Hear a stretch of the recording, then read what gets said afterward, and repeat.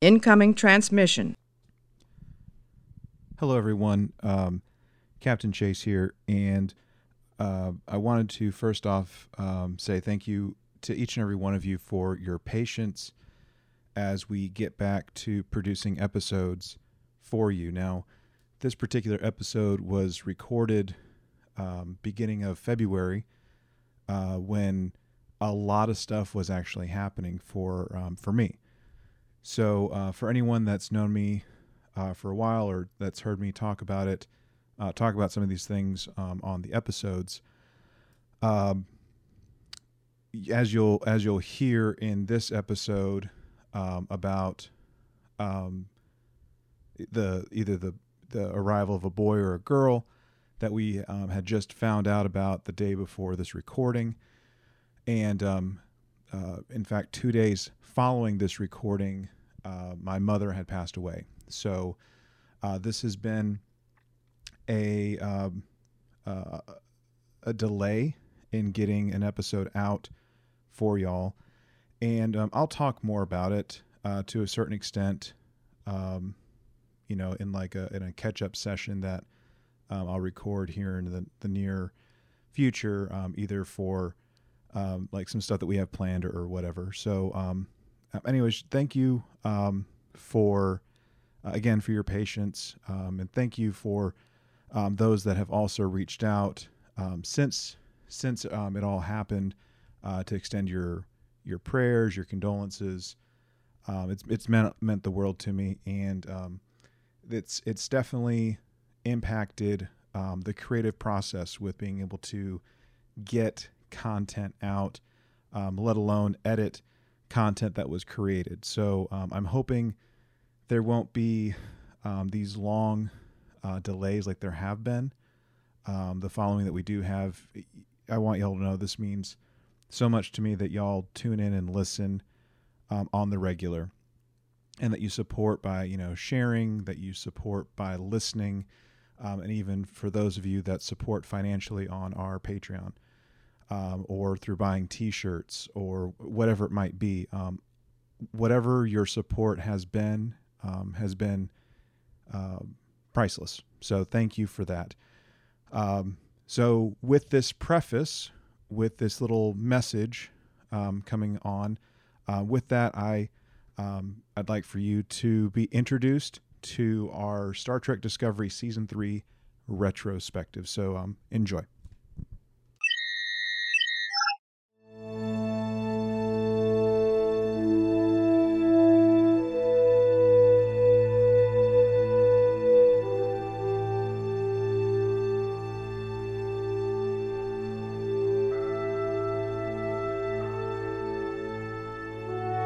Gentlemen, welcome back for a little retro action. We have finished up doing a little talky talk on the week by week stuff with Disco, and now here we are coming back to examine our emotions and our thoughts a little bit more with this particular season. And joining me on this, I have Lieutenant Commander Benji and Lieutenant Commander Fido. Welcome back, guys. So good to have you back.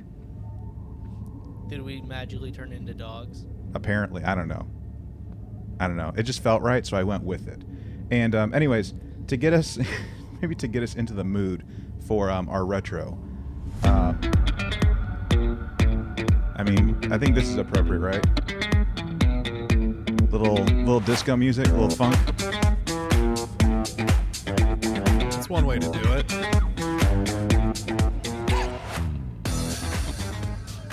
So anyway, everyone, I hope you guys are enjoying life and whatever's going on in your corner of the galaxy as we start this voyage to talk about some retrospective on Discovery Season 3.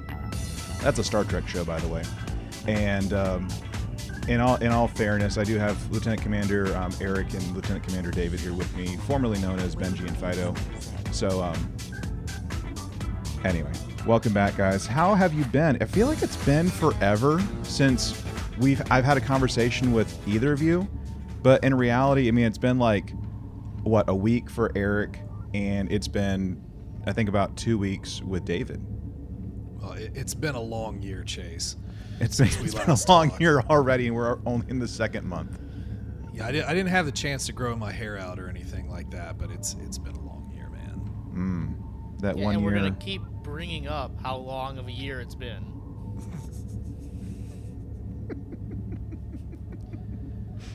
I've changed. I've changed a lot in this year. Have you? You went from a human to a dog and back to a human. Look at you. Yeah. I mean, I've changed ranks. I've jumped universes. It's been great. You were also a first officer for a hot second there, too. An ensign first officer. Yeah. Yeah.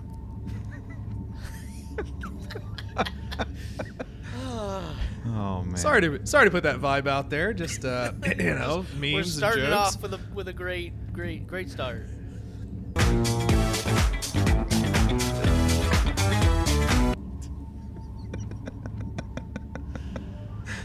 Oh shoot.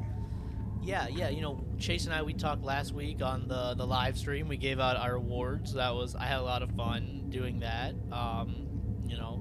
It was also very fun going back to watch some of those episodes and find some of the clips that we made for that, just to relive some of those moments that were both like the highs and the lows. Yep, the absolute best, even the best of the worst. So, yeah, that's on our Facebook page if anyone wants to watch it. So there you go.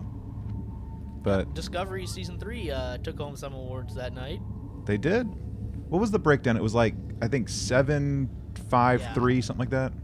Yeah, Picard won 7, Discovery won 5, and Lower Decks won 3. Yeah. So it was pretty evenly split for the most part for the award show, kind of.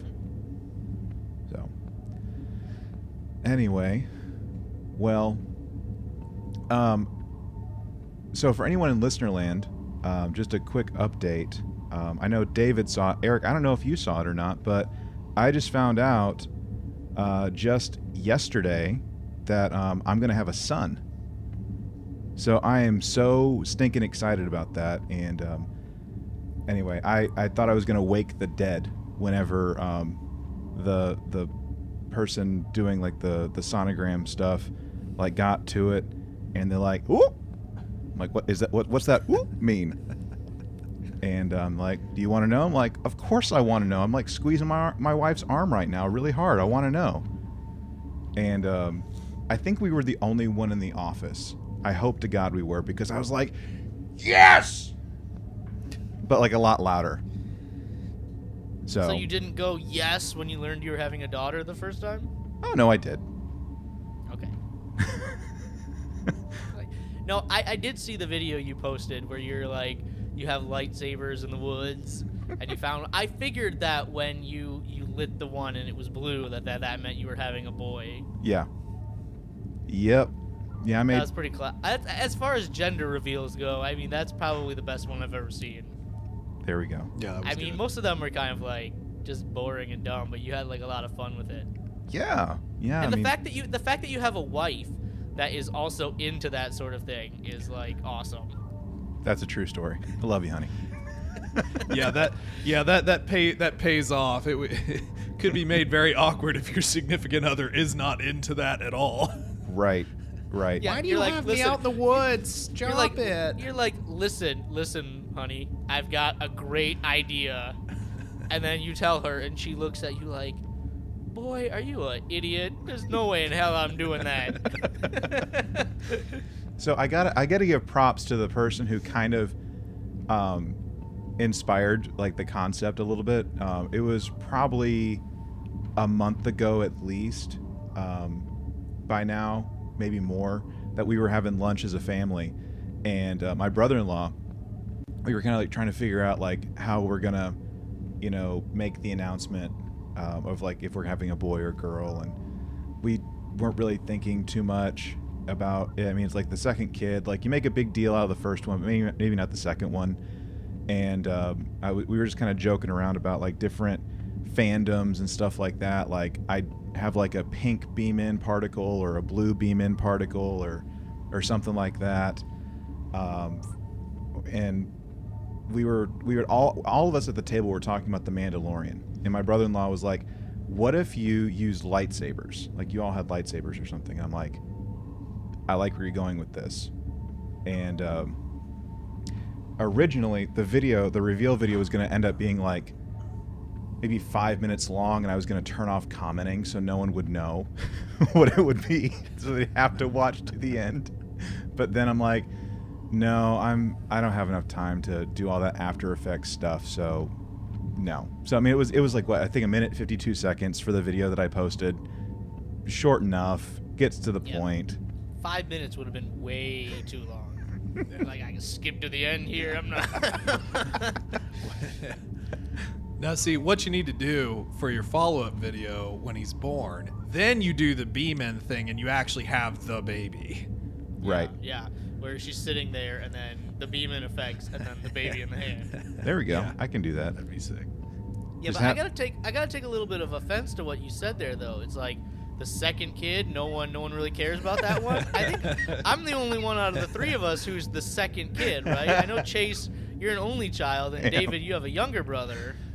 Well, I don't claim him. explain all that. I mean, technically, I am a middle child. Oh, okay. But the way that works is kind of kooky. So. Okay, well, I know I am the second child in my family, and like, I'm the favorite. Like not my brother. I'm the favorite. Look, Eric, we love you too. Okay. We wish no ill will towards you. I'm not gonna go, open an airlock and donkey stomp you out of it. Okay. I mean, we like you. But like, Thank you. in all fairness though, like what I'm getting at is, when the first baby comes, like it's a big to do. Like, oh my gosh, you have a kid, and not that a second child isn't like a joyous moment, because it is. I mean, like, I'm so very excited to be having a son now, and but like you just don't see like the same pomp and circumstance that you do with the first child. That's really what I'm getting at, like the baby showers and the it's absolutely true though. all that stuff. You just don't see it. So, but I loved when I found out that I was having a daughter. 3.5 years ago, 4 years ago, whatever it was by now. 4 years ago. Good grief. And now with a son. Like, I thought I was going to wake the dead when I found out I was having a son. So my boy will be here in June. I gotta say, my brother and his wife just had a baby boy on January 1st. And like last summer, when they found out what it was gonna be, they sent me a picture of the sonogram, and I was like, how the heck do you tell that that's a boy? Like literally, These are the legs. No, the picture they sent me, I was like, that doesn't look like anything. It looks like something I used to do in physics called Lyapunov diagram, and I'm like, that is not a human being that you're showing me. Yeah. It's like you have to really know what to look for to decipher those things. Well, now you can do those 3D, like the 3D sonograms, which personally I think look freaky. Like, I haven't seen one of those like, oh, that's cute. No, that's a little tiny alien. Is that like how in Voyager, when Tom and B'Elanna are having a daughter, and they do the little like 3D imaging of it? Oh goodness. Well, I mean, even like like those 3D like baby imaging things, like that's creepy as heck too. Like, because they look like a big old pile of clay that. Yeah. Well, weird. Listen, babies when they're first born. Listen, I know it's your kid and you love it, but they're kind of ugly. They're like wet and red because they've been in a sack of water for like 9 months, and they're not proportioned correctly, right? Their head is a little too big, and like they're not that attractive, newborn babies. Mm-hmm. Let's be honest. Everybody tweeted Eric. Eric hates kids. Hashtag Eric hates kids. He'll never get it, but it's fine. Oh, shoot. So, yeah, baby boy will be beaming in June, and life will get even more interesting than it already is. So, I'm already announcing the cancellation of this show. Just kidding. That's not going to happen. So This will be where you want to be. Like, man, been so busy over there. I need an escape. Eric, I know we talked like 5 minutes ago, but can we find something else to talk about like right now? David, do you know of a good Star Trek book we can read like and talk about like 5 minutes from now? That'd be fantastic. Yeah, we're gonna start to have some 3-hour-long podcasts in there. That's it? Just need to stay away as long as I'm recording. You take care of it. The light's on. The light by the door is on. God, why are there so many 3-part episodes of this show? It's a 9-hour-long episode that we shot in one take. Yeah, the first These Are the Voyages 12-hour stream. Oh my goodness. Yeah. Yeah, my kids would never see me. I don't know if that's a good thing or a bad thing. That's a bad thing, by the way. It's a bad thing. That's a bad dad right there. You end up with not well-adjusted kids like Michael Burnham. Okay, we're segueing. We're bringing it back. Dadgum. Oh man. Well, have you guys been okay though? Y'all been doing all right? Apart from like live streaming and talking about books, y'all good? Yeah. Okay. Yeah, everything's been going okay. It snowed like nuts here in Ohio. You know, I shoveled my older neighbor's driveway along with my own, and it sucks. I'm going to continue to say that until it stops snowing, so maybe in 6 months or so, because Ohio's insane. But yeah, just same old. The clock turns. I'm at home. We work. I don't remember what year it was, but I know it was my birthday in Michigan. It was maybe 2007, I want to say. And I think it snowed May 21st, 2007. Like almost June. Almost June and it snowed. I think I remember that, Chase. Yeah. Right? It was like basically snowing around Memorial Day. Yeah, what's up with that? That ain't right, man. So I used to say, like, once you hit, like, May, you're in the clear. Now I say, once you hit Memorial Day, you're in the clear in the Midwest. Yeah, well, and you in Michigan are, obviously farther north than I am here in, somewhat northern middle Ohio. But you just never know what to expect. And even like the northern side of the East Coast, New York, Maine, Vermont, all that good stuff. I mean, I've been through there, driving through just like walls of snow on a highway. It's pretty wild. So all of you folks that are in, it's always 70. Oh, it's a little chilly at 60. I better put on a jacket. Well, I just want to jack you so bad. I just want to just elbow straight to the face. Sort of not a great story, but when I was in high school, both my dad and my grandpa both had to have hernia surgery. Same time. During the winter, got all that done, and then Ohio got hit with an ice storm. Everything froze over, like literally like an inch solid of ice on everything. We were trapped in my grandparents' house. I mean, because legitimately it was not safe to drive. You had these two guys fresh off a hernia surgery, like laying down because they can't do anything, huddled around one of those giant old kerosene heaters we're boiling water off of. We had a little camp stove to make eggs in the morning with. And here I am, like upstairs in this room in this bed, like huddled under a pile of blankets with like 2 pairs of socks on and my coat, trying to sleep, when it's like, 20 degrees in the house, type of deal. I mean, just don't live here, okay? Just don't.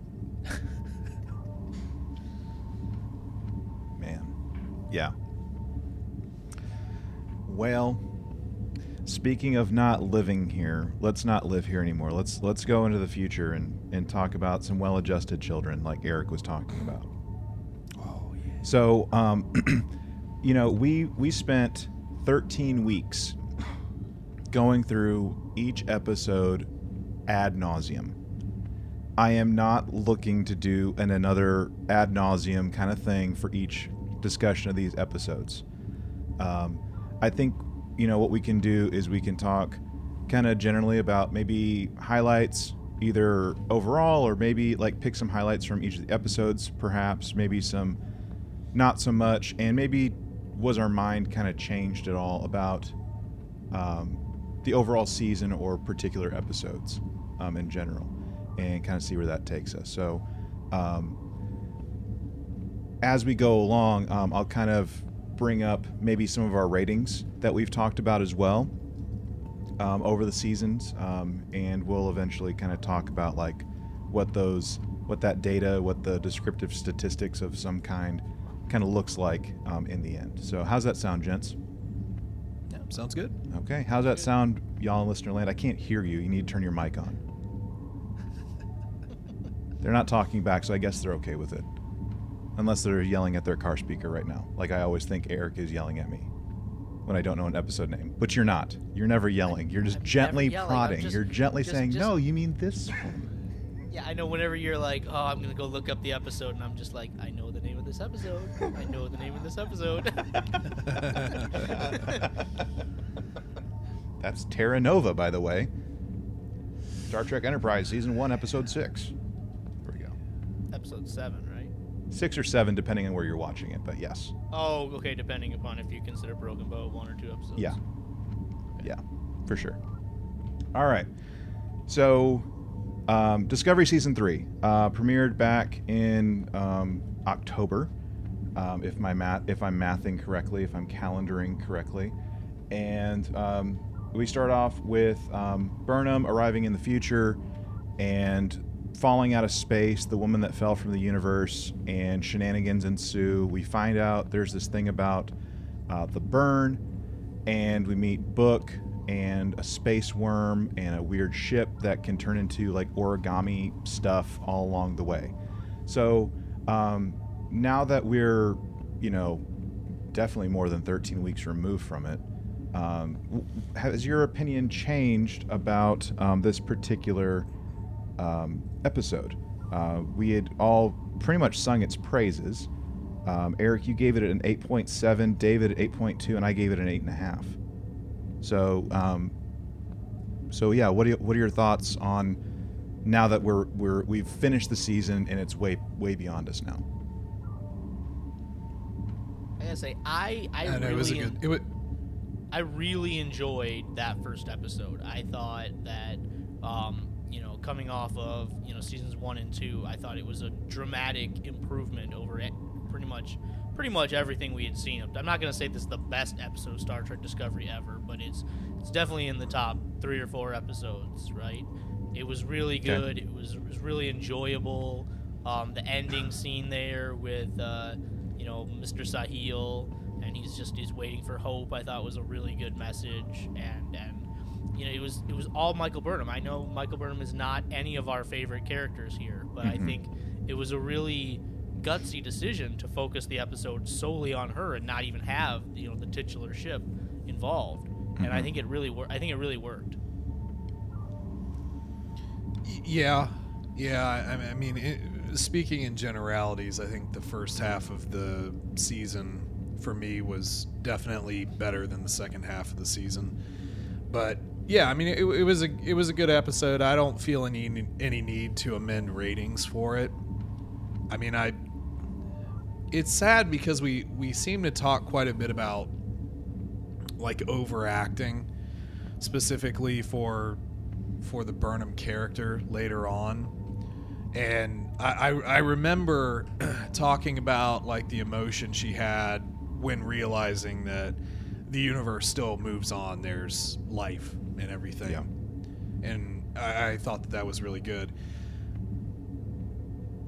And yeah, I mean, just the overall feeling just seemed right for the start of a show. So I feel no need to amend that rating. I think that still feels pretty accurate for me. Yeah, and like I was telling some folks over at the Center Seat podcast when I did another live stream with them on Thursday, and I'd asked some of the folks like what their favorite moments were from the season, and I said that mine was like very much bookended with Sahil and them being at the station, and then him like seeing the full realization he's he's wearing, you know, the lieutenant rank, and he's wearing the operations uniform, and just seeing him again, beyond just, you know, end of season or end of episode 1 and a little bit at the beginning of episode 2.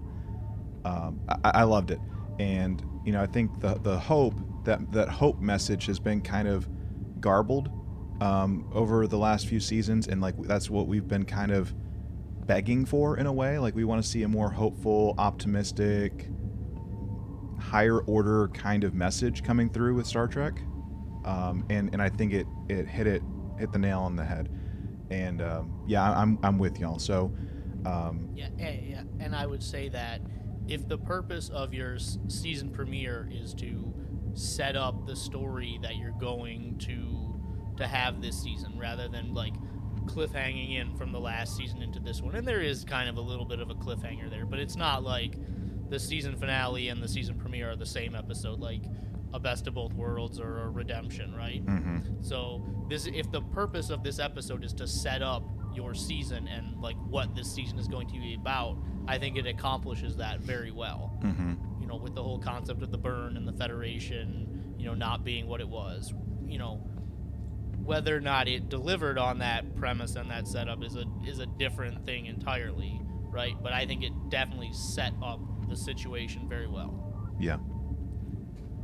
So this particular episode, based on our ratings, this was an episode rating of an 8.46 repeating, so an 8.47 or 8.5, whatever you want, however you want to slice that, which I think is pretty accurate.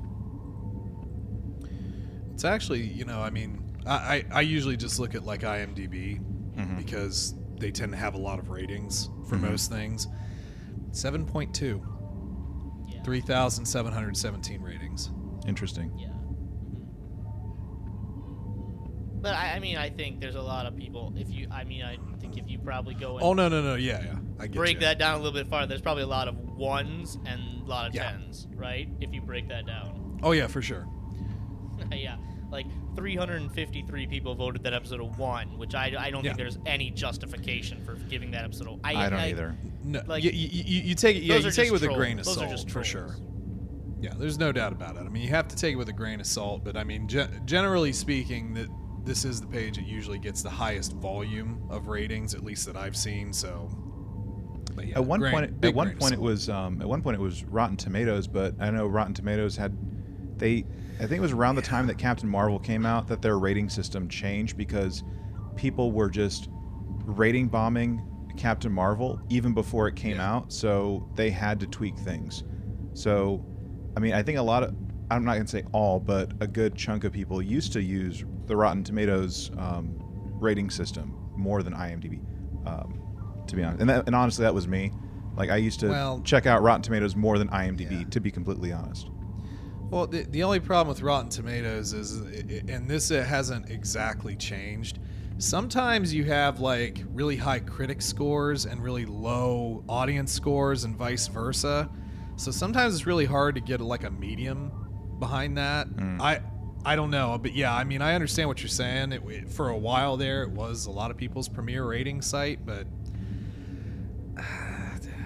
it's tough anymore. Yeah. Well, with our next one, you know, being Far From Home, episode 2, you know, we're seeing the other half with Discovery finally arriving in the future and shoot at the OK Corral type of thing. And Eric, I know you really like this episode a lot. Yeah, I am a big fan of Westerns. Like, I really love the Western. Clint Eastwood, you know. Yeah. Right? Clint Eastwood's my favorite, even more so than John Wayne.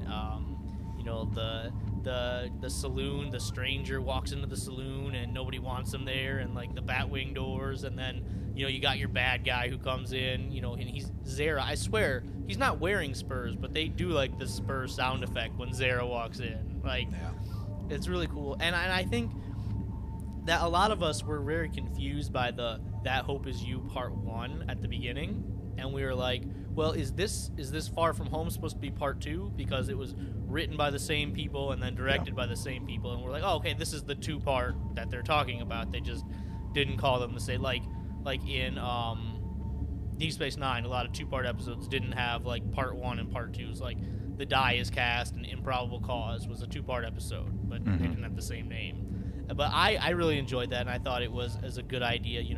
Okay, episode 1 is Burnham comes to the future. Episode 2 is the Discovery comes to the future. And I kind of would have liked it if they were separate for a little bit more, rather than just Burnham coming in right at the end. If they had taken like maybe till episode 4 where they had gotten together, because they like each has to figure out this future for themselves, right? But on the whole, I still think it's a really good episode.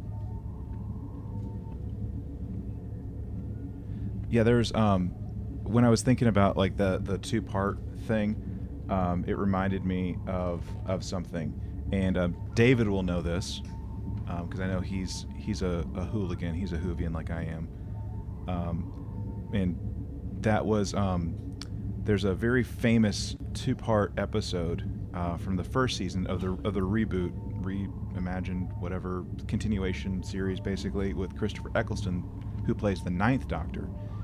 And it's the 2-parter with the gas mask kit. And part 1 is The Empty Child, and part 2 is The Doctor Dances, which are really weird names. Like, when you think about like the story, and like you really understand like why the Doctor dances like in like the final few minutes, which is dumb, but yeah, like to your that was like a weird tangent, but yeah, like there aren't always consecutive like part 1, part 2. I mean, you would see that in other franchises, but I think Deep Space Nine, like you said, Eric, and especially now Discovery, is playing on that, like the non-continuation type of thing. So, David, what do you think about Far From Home, like with Zara and the Western vibe of it? I don't remember the rating I gave for this one. What did I give rating wise? 7.1. Okay. Wasn't that was one of the episodes that you weren't here? Right? Yeah, I wasn't able to join for whatever reason. So it was fine. It was like just to me it was a little bit better than fine episode.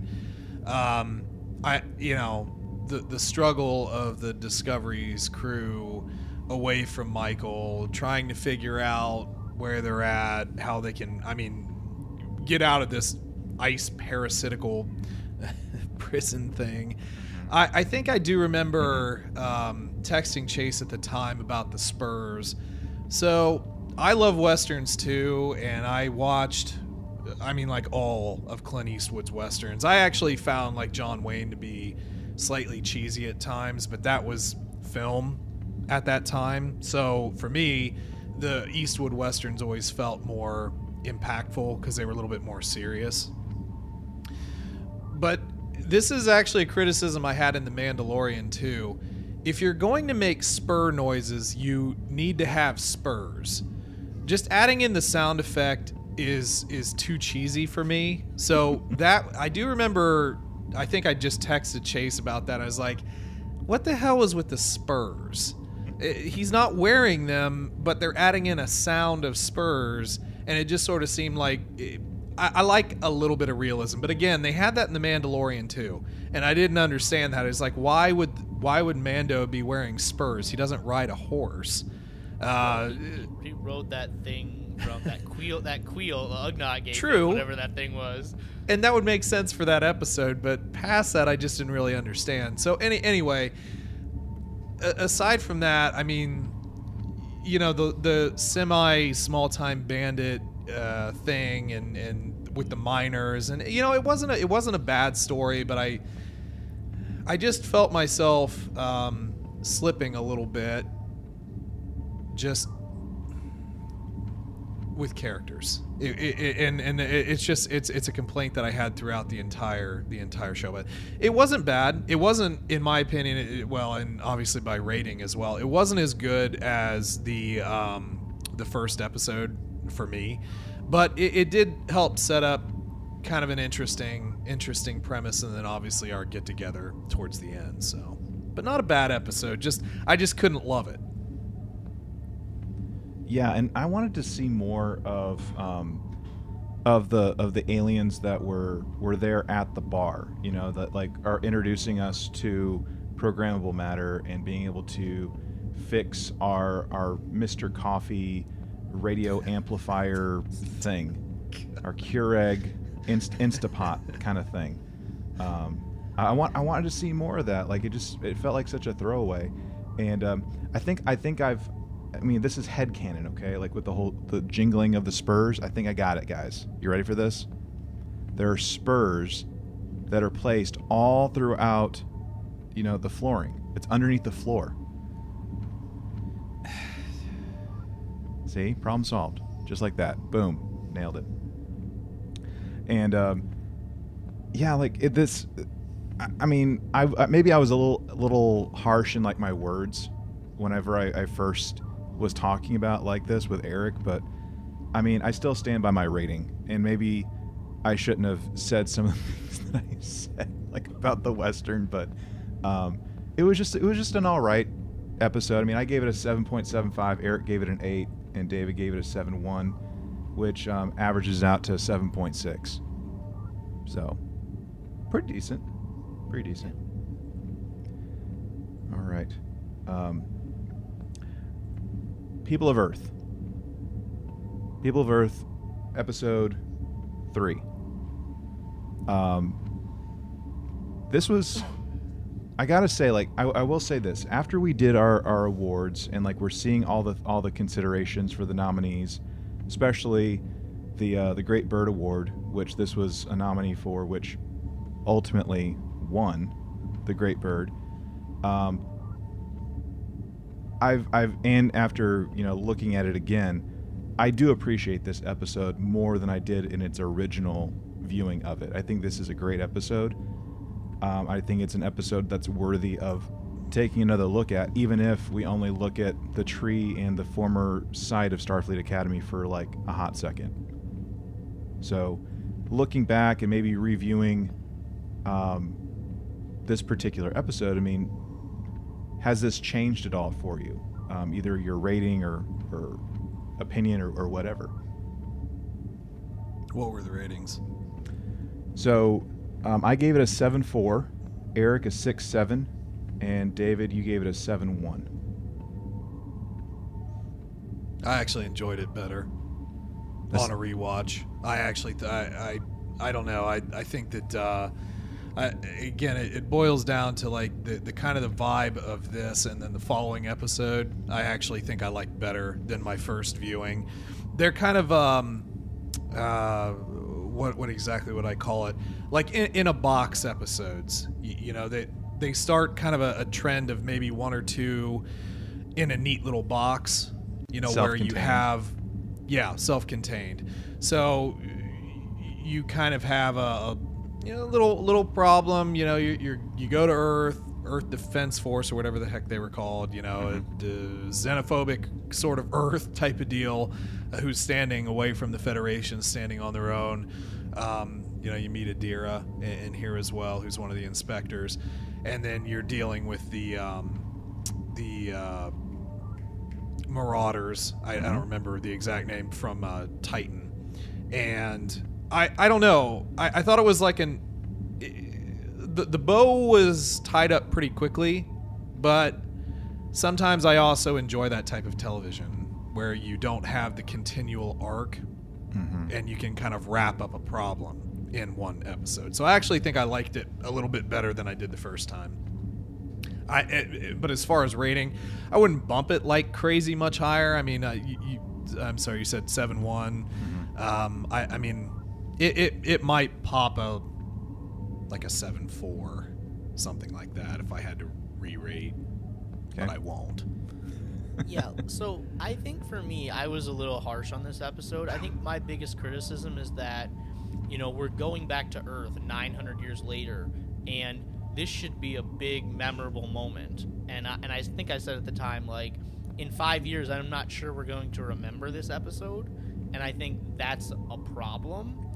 and I think that's what contributed to my lower rating. But I think you're definitely right. When you watch this again, it's I was way too hard on this episode, and I was very critical of Jonathan Frakes too, because he directed this episode, and I agree that I felt like, you know, it was kind of wrapped up a little too quickly with you know, Burnham's plan to take out Book's ship and do whatever, and then they, you know, magically were able to beam the Marauder guy out. I forget his name as well.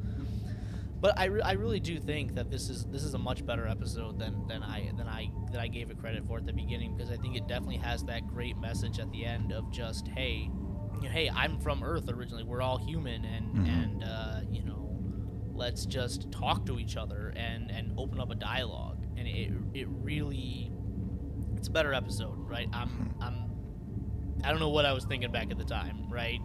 And so I think I know I gave it a 6.7. I would definitely bump this up to somewhere around like a 7.5, 7.6. Okay. So you had a much more positive much more positive rewatch of it. Okay. Yeah, and I think I said this at the time. I'm going Doctor Who again, but like this 100% reminded me of the 12th Doctor's speech in the Zygon inversion, where they're the twin Claras, or no.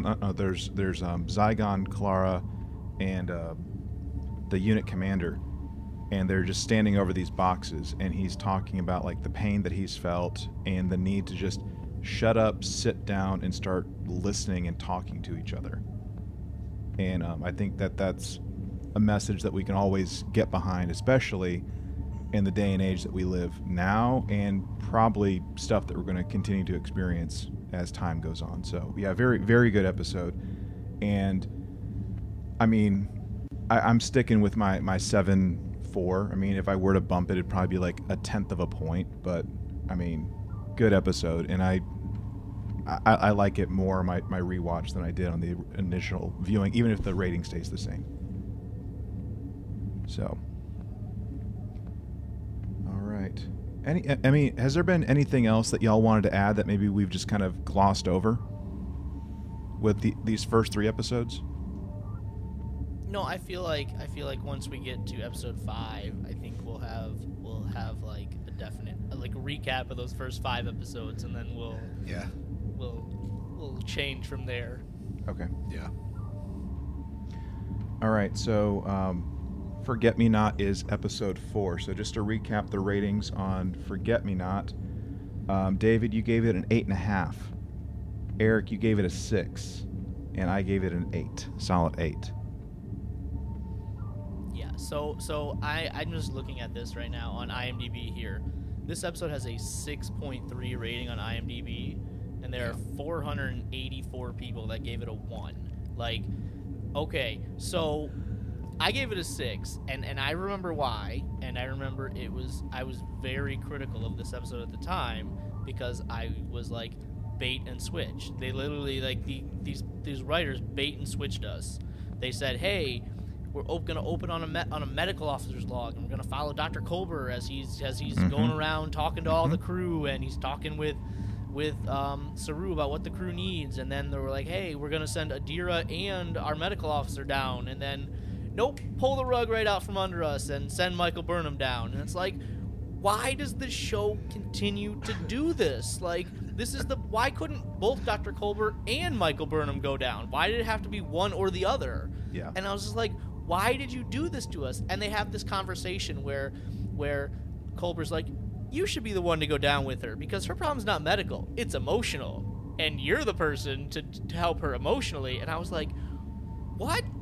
She was raised on Vulcan, in the Vulcan way, and you're telling her to go be the emotional support? I'm like, that doesn't make any sense. And so I was like, the writers they're just effing with us right here. They're messing with us. And I'm like, and so I was like 6, because I'm just mad. I'm hot in the moment. But looking back on this episode, this is a really good episode, actually. Like, I enjoy the heck out of this episode on a rewatch, right? You know, once I've gotten some distance from it, and like that 6 that I gave it is totally unjustified, right? I know you like totally unjustified, because I just think from like the whole concept of going down to Trill, and the Trill people they're so happy originally to learn that a symbiote is coming home, and then they're so disappointed, and you have this planet that's in need of some definite healing. And I think that's something that that I wanted this show to explore more as it went along, is planets in need of healing. And I think by the end of this episode, we've reached that point where this planet is like, they're like, we've accepted Adira because she's accepted by the symbiote, and the leader of Trill is like, I would be honored if you would stay here with us, and I will help you on this journey. And then we can see this starting to heal, and I really like that. And then the visuals in the spaghetti room, I know you called it, I think are still stunning. And I really do, I like the setup of the Adira and Gray relationship. Whether or not the follow through is worked is a different story entirely. But I really enjoyed this episode on a rewatch, and that 6 is totally unjustified. I think I would definitely bump this up to like a 7.8 or a 7.9, like, and modify my rating. Do you want the record to reflect that? Yes, I do. Okay. So prior to your edit, by the way, this had an episode average by us as a 7.5. With your modification, that bumps it up to an 8.13. Yeah. Yeah, I mean, what would you say, 8.4? 8.5 for you. 8. Okay. Yeah, I mean, I think that's maybe just a tad bit too generous. I'm not gonna change it because I don't know. I'm fine with it, but I enjoyed rewatching it. Still enjoyed rewatching it. The only problem that I have is looking through the lens of, you know, what would have been really cool is having a big Culber episode with Adira. The other thing that annoys me a bit is that we never actually got any real explanation of why a human can carry a Trill symbiote, and we never got an explanation as to why Adira can see Gray. And so I don't want to look at it through the lens of the entire season, but those were a couple of things that I thought would have been really cool to have explored. At least the symbiote part. At least give me some scientific or random explanation as to how biologically that she can carry a symbiote. Like, you know, your species has evolved to the point where, you know, you're compatible, or, you know, it's actually more to do with the symbiote, and they have choice in this, but they just chose the Trill for so long, and now they can choose whoever, humans, or, you know, you get what would happen if a Vulcan carried one? That would be a whatever. Yeah. But anyway, I think that it's still a great episode, and again, it's a nice little kind of bow episode. We have, you know, a little bit more furtherance with Burnham. We have the Adira sort of drama play out a little bit, and then they have the coordinates now to find Starfleet pretty quickly, pretty evenly. You know, Senatol was able to give it up, give me them coordinates, and then we play a cello, so pretty sick. But yeah, if I were thinking about re-rating, I would probably drop it just a couple of points, so like maybe an 8.2. To be a little bit more realistic, but I'm fine with sticking with what it was then. Yeah, I was just thinking about maybe, you know, what you're saying about, you know, perhaps the symbiote, however it's pronounced, the sim, however it had evolved. Maybe, you know, maybe it was kind of like a carnivore, you know, becoming like an omnivore or something like that. I don't know. So the T-Rex turned into like a Stegosaurus or something? Maybe. maybe it grew a club tail and just went away. You know, it's great. It's fine. Cue the it's got Jurassic bigger Park arms music. now. But no, I loved this episode. And my rating still stands. I mean, Spaghetti Warehouse and everything, it still stands. Um, and I know Okay, that okay, I know, but seriously, on that note, have you actually been to a spaghetti warehouse? I have. Because that's a big thing in Columbus, Ohio, is the spaghetti warehouse. yeah, I have. Okay, good to know. In no fact, one else knows what that is. So I drove when Eric was in town. I took him through the stockyards, and we went up and around, like just doing like the touristy tour of Fort Worth. And I was like, "Hey, you see this big mansion-looking building right here up on the hill? Like that used to be a spaghetti warehouse, and it was like so stinking cool and delicious and stuff like that. And then it shut down. I don't know how many years ago. There is still at least one spaghetti warehouse that I know of in walking distance from the Dallas World Aquarium in downtown Dallas. And I went there, and it's sucker's massive. Like it's not 2 or 3 story like most of the ones I know of, but it's like really freaking long. It's like as long as a football field, I swear. But anyways, if you're ever in town and you want to go to a spaghetti warehouse with me, David, or Eric, or anyone, just let me know. We'll go Dutch. It'll be great. Oh, But man. I'm not Dutch. Well, I guess that's a problem, isn't it? That's right. Yeah. I like Dutch beer. I'm watching Miracle on Disney Plus. I think they play the Dutch at some point. I don't know.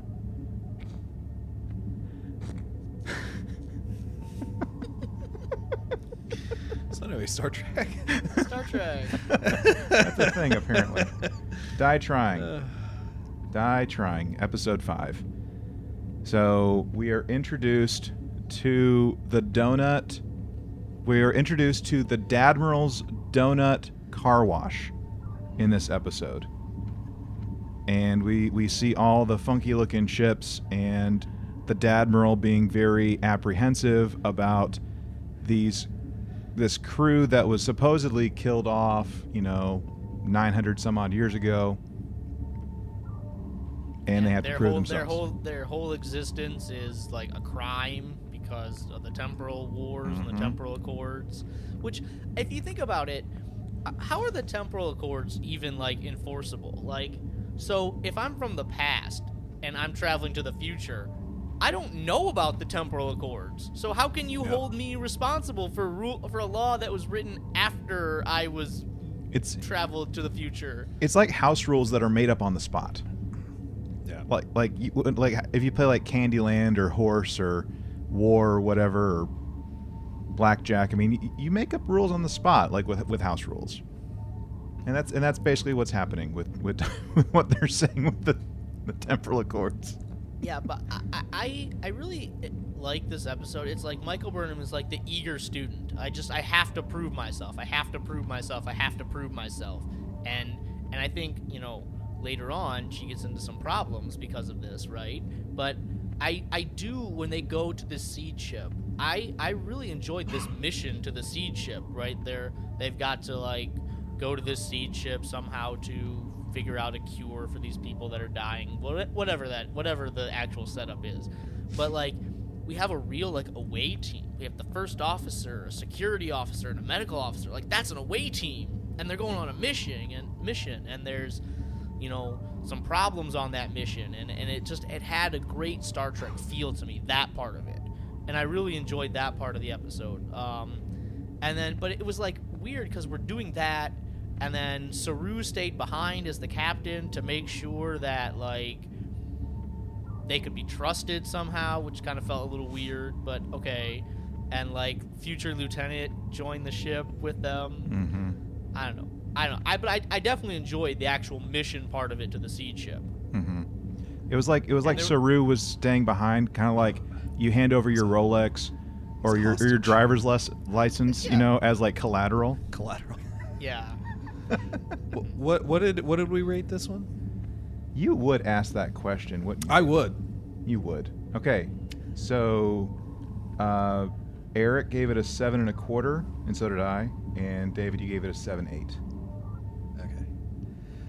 Yeah, I mean, it was, to Eric's point, it felt like a kind of a classic mission. You have to go on a mission to solve a problem. Again, kind of a little Bo episode. Again, we're still kind of in that vein. The only thing that and again, this is looking through the lens of the season. The only thing that I regret is that we lose Non. And we're sort of forced to not really have those away crews, or your standard crew that just goes down and handles stuff. And she would have been the highest. I mean, she was a lieutenant commander, full commander. Full commander. Well, was she a full commander or Yeah. lieutenant commander? I could have swore she was full commander. Because that seems like an awful lot of full commanders on this ship, right? Well, I mean, she would have been the highest rank behind Saru and I guess Burnham, depending on how you juxtapose that. But like, I mean, next up we have like Lieutenant Nielsen, and do we have? She was full commander, by the way. Stamets is a lieutenant commander, but I don't think he's in like the strict command structure because he's just a scientist. Who is he? You know what? How does he? And again, that's another flippant question. But all I'm saying is that I think that she would have made a really interesting character as a first officer. Like I think you could. But I'm sorry, I'm trying to develop characters in a cohesive crew. My bad, Star Trek Discovery. I just thought that she was a neat character, and I thought that because you only had glimpses of her in season 2, there wasn't like a whole bunch of Non in there, but I thought you could have developed her to have been like this sort of, I don't know, maybe somewhat semi-rigid first officer who you kind of break down throughout the season to be more a part of the crew as like a family sort of thing, because that's a big like spaghetti warehouse family style type of crew we have here. I just would have liked to have seen her continue, and unfortunately this starts this flippin' trend that I cannot stand about. Apparently, we're only paying like half of these people $10 to show up on this show because like Reno just shows up sometimes with black licorice and then she's gone forever into the temporal void. And that was a joke I think I made at some point around here. Like, are we just missing crew because the burn's taking them or something? But I just really wanted to see Non continue, and just seeing her go off, it's like, I understand, but bring her back. Yeah. And like, it help also me out. It felt really odd because they added Rachel Ann Cheryl, the actress, into the opening credits. Yeah. Like, and then why add her to the opening credits if we're gonna get 3 episodes of her basically, and then she's gonna go? It didn't make any sense. And when I saw that she was added to the opening credits, I was like, okay, we're adding this new interesting character that I want to explore, and then we just dropped it. And I was expecting her to come back at some point in this season, because Discovery has done this in the first 2 seasons. Like, the people that we meet and potentially lose along the way come back and help us at the very end, and I was totally expecting that, and it just didn't happen. It was disappointing. The Seed ship was going to come in guns blazing on the Viridian. Yeah. Yes. I don't know. Somehow I expected her to come back. I really did, and it was disappointing. Yeah. The thing that was what was it? It was introduced in was it Forget Me Not? The cello song, the lullaby was introduced in Forget Me Not, right? Yeah. Yes. So Technically the previous episode, but then we heard it on the Seed ship, and Exactly. and we realized that it had been spread around. right, Yeah. and that's something that starts to pop up, and I guess I'm going to have to talk about that towards the end. Anyway, but like that was kind of an issue for me with this episode, because like, yeah, it was nice that we got like a little bit of connection, we got a little bit of continuity with the lullaby that we were introduced to, but looking ahead as a season, kind of like David's been saying, I don't know how well that really landed for me with what happens later on. So it just you lost a first officer and you gained Bad Wolf. True. Yeah. Doctor and Who reference. Yeah. Okay, I didn't know what that meant, so I was like, yeah, I'm just gonna leave it hanging there. It's a Doctor Who. He kept bringing up Doctor Who, so You're welcome. But I will say, I mean, these first 5 episodes taken as a whole, I think are really strong. I think it's a really strong start to the season, and you can see, yes, we have like a mission and a goal and an overarching story, but we're telling basically self-contained episodes, right? And each of these first 5 episodes is essentially self-contained, and they lead kind of into each other and help tell this story. And I really like that. It has a good classic Star Trek feel of, episode, problem of the week, whatever you want to call it, and then from here it takes a more serialized turn with a big e-brake stop in the middle of that, whatever. But I really enjoyed these first 5 episodes, and I thought it was like, I know after these first 5 episodes we were all like, Discovery has reached it. It's made it. It's arrived, and it's at this point where they are in their groove. And and I will say, I those first 5 episodes, I really like them. I really do. I think it's a very strong start to this season. I don't know if we would consider this the first act of the season, but I think after this, like the burn storyline really starts to get annoying. We keep kicking Michael's quest.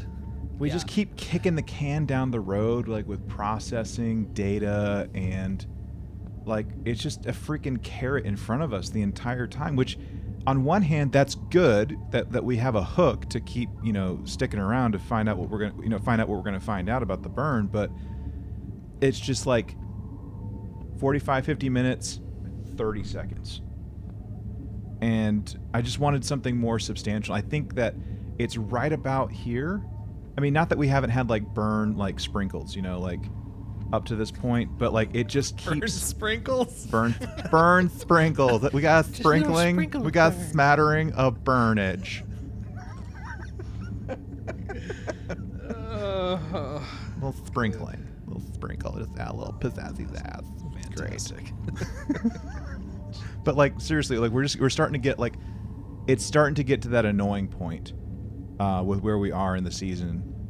Just that carrot starting to kick into overdrive with annoyance regarding the burn. So for me, I mean, listen,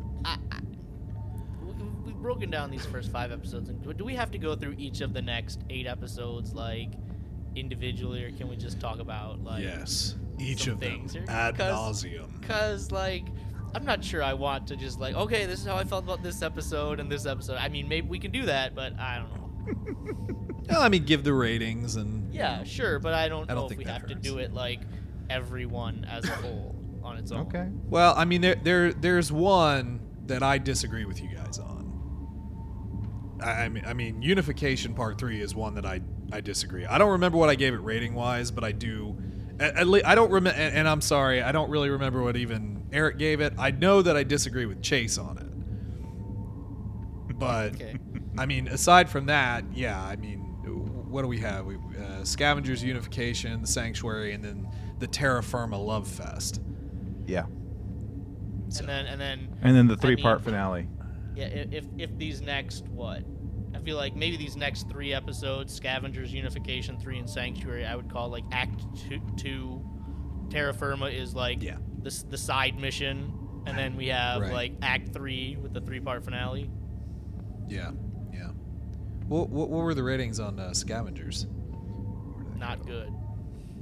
So with Scavengers, with episode 6, that was a 6.25 for me, a 5 from Eric, and a 6.2 from David. With an overall average of 5.82. Yeah, so there's a big drop off, right, from the first 5 episodes till now. Yeah, just to recap, like the first 5, right? Like with the averages. So episode 1, let's just call it 8.5. Episode 2, 7.6. Episode 3, 7.1.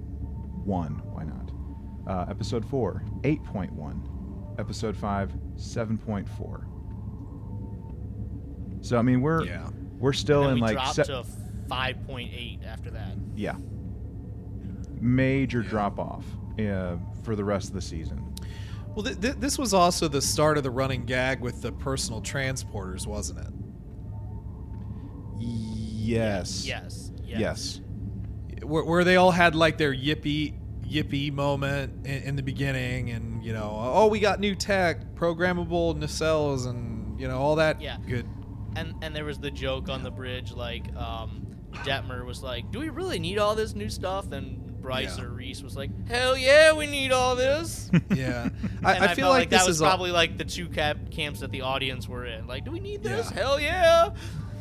I think this is the beginning of my sort of crusade against the awkwardness of the acting between the crew. Like, I felt like it got super awkward at a point, and I think this is kind of where I started to have those feelings about it. Because even like when we look back when Saru had his dinner, it actually wasn't. I mean, it was awkward because they all were suffering from PTSD, but not because of how, or not like it became. Like when we're complimenting Giorgio's cape or whatever, they just, I don't know why, but it's like they just forgot how to act, or maybe that's the direction they wanted to like appeal to. And no offense anybody younger, because I guess I'm getting pretty boomerish. I'm however old 30-somethings, mid-30s I am now. I don't really feel like doing math. But it does feel like there is a younger generation now that thrives on cringe. Like if you just look at like TikTok or new YouTube or something, there is a generation that sort of just is awkward. And I think that even with that, like my parents or grandparents probably looked the same like our generation. We're like, why are you doing that? Why are you so awkward? I guess I'm just getting to that point, but I felt like some of the crew interactions here going on just felt super odd. But and I think not to overspeak or speak for any of you guys, but I think this is also where we were getting into that. Why can't Michael Burnham follow a command structure? Why is this crew so exempt from, like, the command structure of Starfleet? And why can't we establish that now that they want to be and are a part of Starfleet again? Mm-hmm. And I think this is also the point where we got into, let's cram an A plot, a B plot, a C and a D plot, and then maybe even an E plot into these episodes. And let's just like rush through all of these things, and instead of like taking a 20 episode season to flush out these moments, let's just like quickly resolve them. I mean, specifically I'm talking about like the Detmer thing. Like there was, I thought I really felt like they were building that up to something, and it never got anywhere, and I felt like it was resolved way too quickly, and that was something that would have been interesting. And you don't even have to give Detmer her own episode. You can make it a Detmer and a Wusukun episode, like together with because they're always together up at the front. And it just like I really wanted those moments instead of so much focus on Burnham and then Tilly and Book. Right. Well, and that would have been episode 8. What should have been the Detmer episode, because I agree with you. I mean, just like I agreed back when it should have been a Culber episode. 8, the Sanctuary, should have been. I mean, you have your B plot, your whatever A plot B plot with Burnham and Book, but then Detmer should have had at least a B plot. And Wusukun, okay, cool, that's fine. I don't really care but she should have been more focally pinpointed on, because I like those kind of things. That actually has been a formula of Star Trek for a very long time. Yeah. And then, but you're right, exactly. The thing is, those first 5 episodes just were so good, and they felt like the start to a 22 episode season. And now it's like, oh crap, we can't do this anymore. We got to kind of push. Yeah. So, but yeah, Scavengers, meh. And but Unification, Unification, I know we. And you guys had even asked me. What's Can I that? just say one thing about Scavengers before we go into Unification? I wasn't going to go into Unification. I think Scavengers has a very interesting moment where Burnham has basically decided, screw my orders, whatever. I'm just gonna do what I want. But she can't go alone. She needs someone to help her go rescue Book. and she goes to Georgiou, Emperor Georgiou, and she says, "Listen, I want you to go on a dangerous, unsanctioned mission with me." And Georgiou's like, "You had me at dangerous, unsanctioned mission, right?" but there's that really interesting moment where Georgiou says to Michael, she's like, "The actions you're taking right now, the way that you're behaving right now, is exactly the same type of behavior that got your Georgiou killed. And yeah, I'll go with you on this mission, but you need to understand that this is exactly how you caused Georgiou to be killed. And think about that for a moment before you actually decide to go on this mission."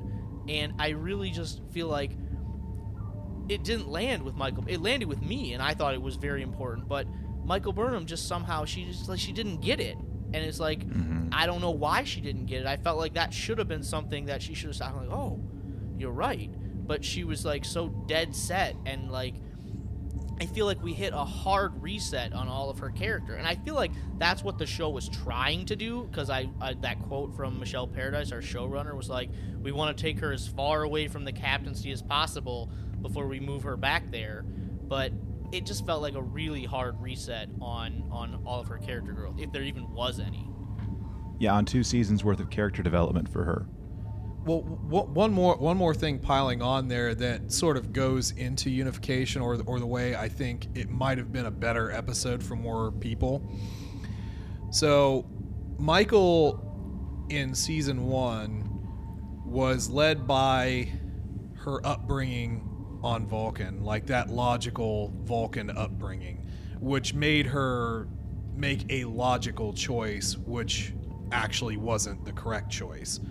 And it's that sort of paradigm between like the Vulcan purists, like the puritanical logical Vulcans that are driven strictly by logic. Well, you could logic your way into anything. I mean, you could logic your way into murder. I mean, that's like the sociopathical thing that certain people can go down, and it's like, well, you take one turn, you're going into psycho territory.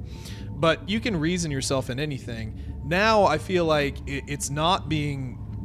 They did that reset where it's like, okay, well, yeah, she used to sort of like do Vulcan things, but now she's hitting the other extreme of like being this super emotional human being.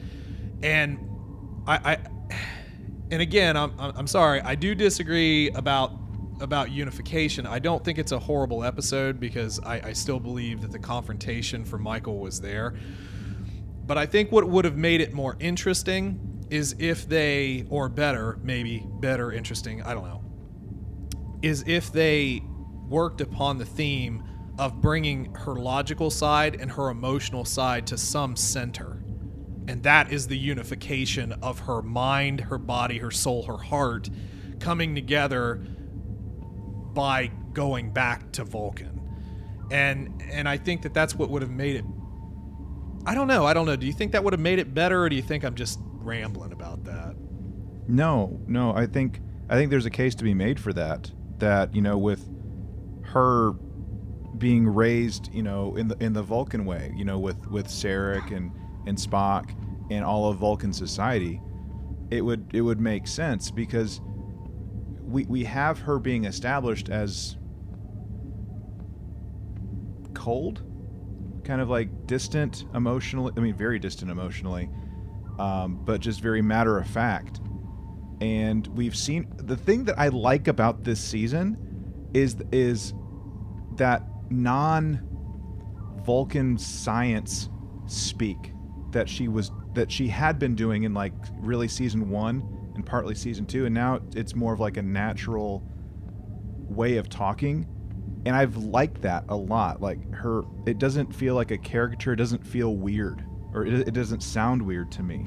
So I think what you're saying, I think that would be a very interesting take if we could really have that marriage, have that unification of the two, like where she can honor her human and her Vulcan upbringings in this new way of sorts, especially as she goes into the captaincy at the end of this season, and what that could look like for season 4. I think that'd be interesting. Yeah, because she's got to learn to temper it. She can't go off blowing factories up and saving the whales, man. Not as captain anymore. I mean, yeah, she comes from the Kirk era, for crying out loud. But listen, there's but she always can't do time that. to save the whales. Okay, there's always time for the whales. No, but hold on. I think the episode Unification was not actually about the unification of Romulus and Vulcan. Like, that was just like not even part of it. And titling this episode Unification 3, I think, is just the wrong title for it. The whole point of this episode is for, like, Michael Burnham to be chastised by her mother. Like, for me, that's what the point of this episode was. And it just felt I understand it, and I understand that, like, she needs to hear it, right? Especially from her mother, right? Maybe not from her mother. I don't know, her mother who disappeared. But I don't know. I felt like that was the point of this episode, to get chastised, and that's the start of her realizing, hey, you know, I've been away and I've moved away. I keep going back to Michelle Paradise telling us they wanted to move her as far away from the captaincy as possible, and like her mother chastising her. No, but like even with her being not demoted, but like, you know, stripped of position, right? And then questioning whether or not she wants to actually be a part of Starfleet, and her mother like telling her, hey, you know, you got a taste of freedom, but now you need to like really look inward and feel where and decide where you want to be. Do you want to be away from this, or do you want to be a part of this? And I think that's maybe the unification that's happening. I don't know if this is what you're talking about, David, where she's like, she has to decide those two sides of her pulling her away and the one pulling her back, and she has to unify the two together. No, and yeah, I think that's accurate. I guess for me, I'm thinking a little bit less about the positionary side of things and Starfleet versus, you know, Courier or whatever she's become in her long year away from Discovery. I like introspective stuff. Sometimes I like the inner conflict to be resolved, and I think you could have done Unification 3 twofold. I think you could have done where you had the unifying force, or at least the breath, the seed of a unifying movement between the Vulcan, whatever, the pure logical side, the Vulcan Romulans, the Romulans. I think you could have definitely had that unification through the discovery of Michael's own sort of shattered midpoint, her shattered soul, so to speak, in between her Vulcan and human sides. But I think that's maybe that's hard. Maybe that's hard for a TV show to convey, and maybe it's hard for me to even explain, because I don't know. I think that's more like a book thing in a lot of cases, or something that should be a little bit more long form. But I will say that I. Yeah, exactly. Or like personal log type of deal. Or like Captain Sisko breaking fourth wall and saying, I am okay with it. But I just, I feel like the episode could have been better, but I don't hate it. I can't find it in myself to hate it, but it's certainly not as good as, like our first part of the season. So I think one of the things that makes me I just hate cringe it so is much that, watching this. Is that like they give Michael Burnham credit for Spock and all the great things he did. And it's like that is just like, stop making Michael Burnham the most important person in the universe. I know she's our main character, but like she is not responsible for Spock. It's not. She's not. Well, it discredits the friendship of Kirk and like McCoy in the original series a bit. It even undermines a little bit of his relationship with Pike, and how that relationship, because even with that, there was something there between them too. So yeah, I'm with you. I'm with you on that. But hey, guess what? This episode did just completely kill the ranking system, man. This is when I became an ensign first officer. This is an exciting time for me. I'm proud of you, by the way. We got a plaque and everything that we've been meaning to send to you. Like looking back, I mean, when Michael Burnham got demoted, we were all like, well, who's it going to be? Who's it going to be? And we was like, is Lieutenant Nilsson was like, I think we all kept coming back to Lieutenant Nilsson, like, made the most sense because she was the one who took the con in some of those episodes, or like Commander Nan would have been a good choice. But like looking back, the only choice from the writer's perspective was Tilly, right? From a character development perspective, like that was the only thing that was ever going to happen. And like in that very next episode in the Sanctuary, if we just talk about that, when she's like now the first officer for the first time, and like we see no growing pains in that very first episode. Like they're Saru and her are having their like morning briefing, walking through the hall, and everything's going fine. And then later on in the episode, like Rin barges into the ready room. He's like, I need to talk to the captain. And she's like, let's try that again with a little bit more respect. That's like there were no growing, and somebody in her position, there should have been some growing pains. But then if we jump later on, I think David even pointed this out when we got there, and she's left in charge of the ship. Like in when we get to the dilithium planet and Osira is attacking, we see the growing pains there, and it you know, it makes a lot more sense there. And so I don't know, Tilly as a first officer, I don't like Tilly as a first officer. I think it's a dumb mistake, and I don't know if she's going to continue being the first officer as we move forward or not. I think it's a dumb decision, right? Just dumb. Yeah. I mean, I wouldn't be surprised if she still is, but I mean, when we saw them all in their new uniforms at the end, Tilly's got the blue on, right? Which is not the command. Fun fact. Right? Fun fact. She originally was in red, but they went in post and made it blue. Oh, so really? Are they trying to throw us off then? Oh. I don't know if they're trying to throw us off, but that's legitimately what happened. Like, she was wearing command red, and they photoshopped it whatever blue. Well, you notice at the end, the only person actually wearing red is Michael Burnham. Like, we see Stamets is wearing blue, which makes sense because he's not the engineer. He's a science officer, right? Tilly is wearing blue. But hold on a second. So if you actually go to StarTrek.com and you look at the Discovery crew and everyone, Stamets is listed as chief engineer of Discovery. I've never considered him as chief engineer. Like in season 1, he was working on a science project on that ship, right? Because Discovery was a science vessel. And even in this season, when Reno pops back up later, right? And he even made that joke. Stamets made that joke. He was like, "Where have you been? I haven't seen you since the beginning of time." Yeah, and it was like an inside joke, like how we're talking like, where did she go? But like when she pops up, she's talking and she's saying, why are you stealing all of my power? Why are you rerouting all of my systems? And she's acting like the chief engineer, and she's a commander or lieutenant commander, so she has a really high rank. And so I've always thought of her like, I guess she's the chief engineer. But like anyway, so Stamets is wearing blue, which to me makes sense as a science officer.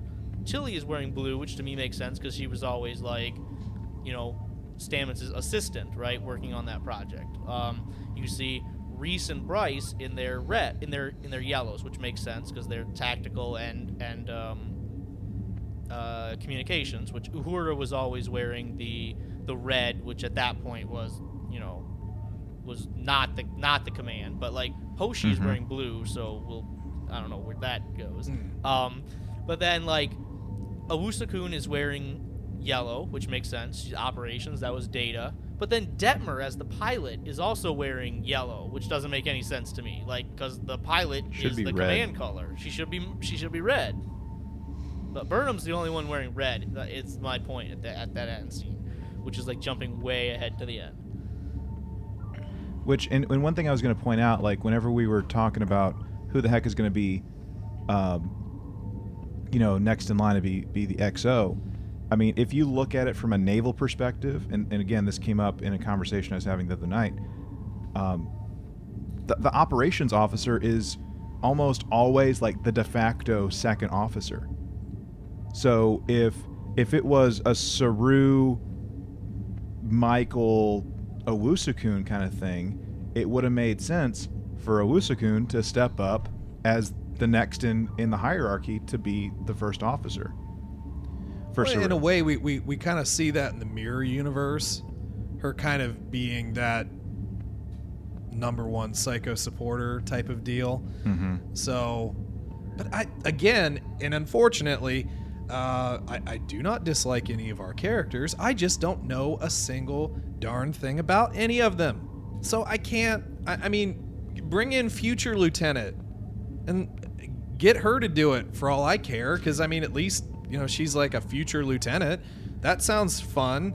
But I still don't know anything about these. The only one that I really care about her future is probably Detmer. I actually really enjoy her character, and I think that that's, you know, if you would have given her an episode, I would have been very happy. But Bryce, Reese, I don't know those two dudes. Yeah. They're just two dudes. I think one thing I think that they could have, not to always compare it to past Trek, I know I do that, but I think if they would have taken a page out of the Voyager handbook, right? Like, you got to bring the crews together, like Federation they need a and new Maquis, character, right? So, like, Lieutenant Willow, this future lieutenant that we keep talking about, supposed to be a new character. Isn't that what Adira is supposed to be? And he wanted to be in Starfleet. He wanted to be in Starfleet, but then kind of friggin' Saru just kind of dismissed him, like, go read a manual and get back to me in the morning type of thing. But, you know, we have Lieutenant Willow that is the executive officer, assistant person, whatever she is, for the Dadmiral, and it would have been a perfect thing. Like, you're 900 years in the future. We just gave you new goop that's infiltrating every system on your ship now. How about I am the first officer because I know a thing or two about being 900 years in the future and you don't. And we need that continuity in the same way that we need Starfleet, we need Maquis to come together.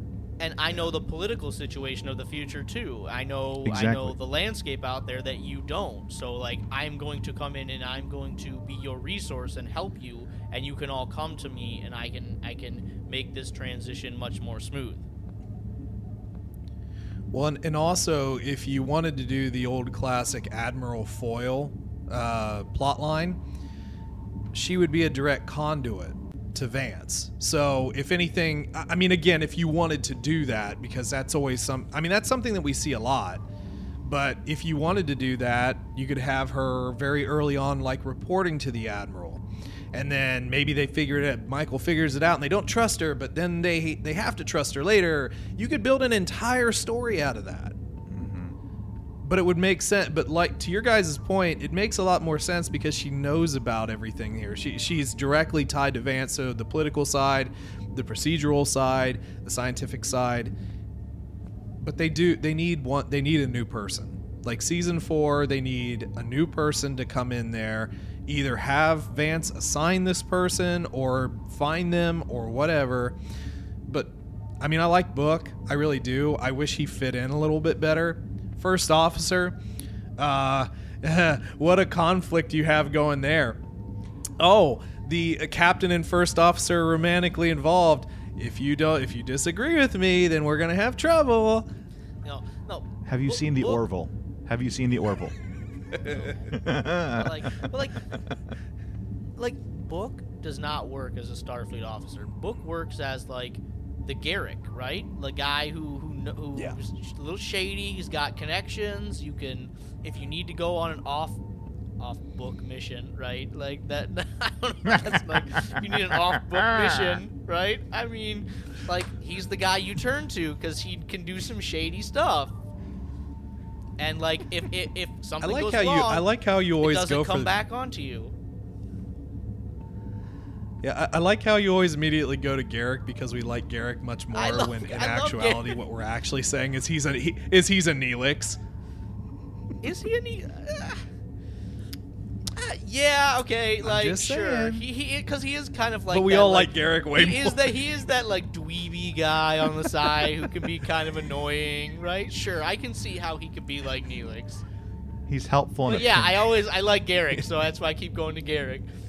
Yeah, I know that planet. Sure, I know all the people there. I saved a space worm there. It was great. But a simple tailor. All right. Well, we just talked a lot about unification. Like, we kind of got stuck there.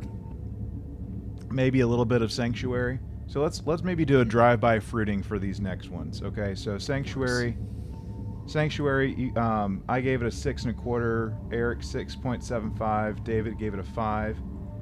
Terra Firma 1 and 2. You ready for this? So let's do Terra Firma 1. So Terra Firma 1 was a 5.7 from me, a 3.5 from Eric, a 4.2 from David. Okay, and for Terra Firma Part 2, I gave it a 5, Eric gave it a 4.5, and David gave it a 4. And it's crazy how it worked out, because both of these had each episode average based on what we gave. Both ended up at a 4.5. Both of them ended up at a 4.5. I want to start because this is my reaction. You can't see it on the podcast if you're listening, but oh my god. Yeah, you're. Okay. We don't have to talk. I know this is painful. Eric, I know this is painful. I know this is a safe space, so we don't have to talk ad nauseum about this one. Just no. I do want to say do what you got to do, man. So we got this season week by week, 1 week at a time, right? Which is like, I enjoy that because I enjoy getting to come here and talk with you guys about this every week, and that was probably the best part of season 3 of Discovery, is being able to come here and talk with you guys every week. But like, on streaming services, lots of times we get the entire season dumped on us at once, and we can just immediately hit next episode. And there's some episodes where you're like, okay, how does this episode play on a week-by-week basis, and how does this episode play on a binge? And sometimes you think, well, that maybe this episode doesn't work on a week-to-week basis because it feels like you're just slowing down and not going anywhere. And I feel like there's a couple of episodes in The Expanse, Season 5, which, if you love science fiction, you need to go watch The Expanse because it's amazing. But there were a couple episodes in Season 5 that I'm like, this weekly format probably doesn't work for these episodes. But if you go back and binge it, right, this episode, you could if just hit next episode, you're like, okay, it's fine. It's a fine episode. And so there's always that interesting quality of how is this episode going to play week by week or binge format. And I specifically wanted to think about Terra Firma Part 1 and Part 2 in this context of binge versus week by week as I went back and rewatched it. Because I rewatched it, it took me 2 days to rewatch this thing as a whole, right? And I was like, is this episode going to be that bad, right? Because when we originally watched this, it felt like we just pulled the e-brake, and we just, any type of momentum that we had on like finding out the cause of the burn was just came to a grinding halt. And I was like, and after Part 1, I was like, does this have anything to do with the burn, or is this just a way to get Georgiou off the ship? And it turned out it had nothing to do with the burn. It was just a way to get Georgiou off the ship and backdoor pilot her into this Section 31 series, which I'm not even really interested in seeing, honestly, because, like, whatever. But that's a conversation for a different day. So I was like, how is this episode going to play? Is it going to be better if I can just hit next episode right away? Because at the end of Terra Firma Part 1, it doesn't feel like a cliffhanger, right? It feels like when you end Terra Firma Part 1 and go into Terra Firma Part 2, it feels like a commercial break. It really does. But this episode is still bad. It's still bad. It still is, like, sticks out like the biggest sore thumb ever in this season. It just does not fit whatsoever into this storyline. It's like, what are you thinking? Just stopping for 2 full episodes to tell this story that has nothing to do with the actual story. And if you would have done this, you could have done this in 1 episode if you wanted to. You easily could have done this in 1 episode, because it just feels like there's padding on the front and the back, right? It feels like we have 15 minutes of padding on the front and like 10 minutes of padding on the back because they wanted to do this in 2 episodes. But like, in 2 46-minute episodes, whatever, you could have easily done this. Give us 5 minutes to set up the situation at the beginning, give us 5 minutes for closing at the end, and give us 45 minutes in the middle, and do this in 1 episode. And I don't think it would be as bad. But this is not good, and it really, really does not fit in this storyline at all. They were bad episodes. Ooh. Yeah. I mean, it was 2 episodes. It should have been 1. It was not well done. It was a glorified, awkward send off of a character that probably shouldn't have even been in this season. I mean, no offense. I kind of like Georgiou. I just she didn't really have a staunch place here, and you used the Guardian. You used an old character to give older Trek fans a yes moment, and then you dumped a pile of crap on it. It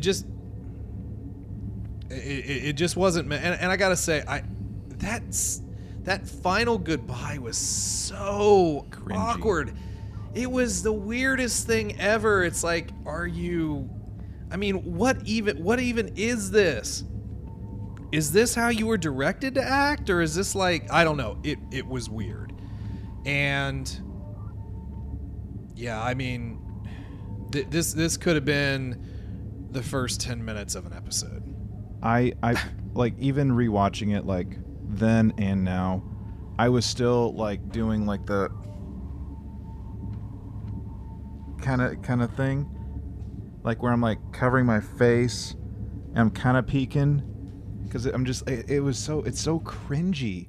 Like the cringe factor is dialed up to 11 in this episode, and I like how we're even calling it this episode, not like these episodes.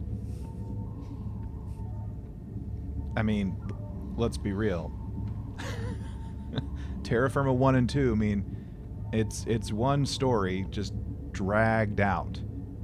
So, we after this we have the 3-part finale. So hold on before we move on, because I'm not done. I'm not done. Okay, David mentioned he was like this was a awkward 2-episode send off for a character that probably shouldn't have been here, and I feel like going back to season 2 or episode 2, like when Georgiou's only purpose in that episode was to antagonize Saru, right? That was her only purpose in that episode, and I was like, if that's the only reason why she's going to be here in this season, that's going to be the only thing that she's doing, then we should have left her behind in season 2. She never should have came to the future. And then in episode 3, the only role she plays in episode 3 is to antagonize Saru, and I'm like, oh, please just don't let this be her entire storyline, to antagonize Saru. And then we get to episode 5, where we meet the Federation, and we meet our mysterious David Cronenberg character, and then we see all these weird things happening with George. Ooh, is there something nefarious going on here? Did he do something to her? Did he brainwash? Was there something going on here? Because it felt like there was so much more to this conversation that we didn't see from them, and I was like, okay, maybe this could be an interesting storyline. But then, nope, nothing nefarious, nothing happened there. He didn't tell her anything like that, like crushed her mind. She was just, out of place in time and universe, and so I was like, what was the point?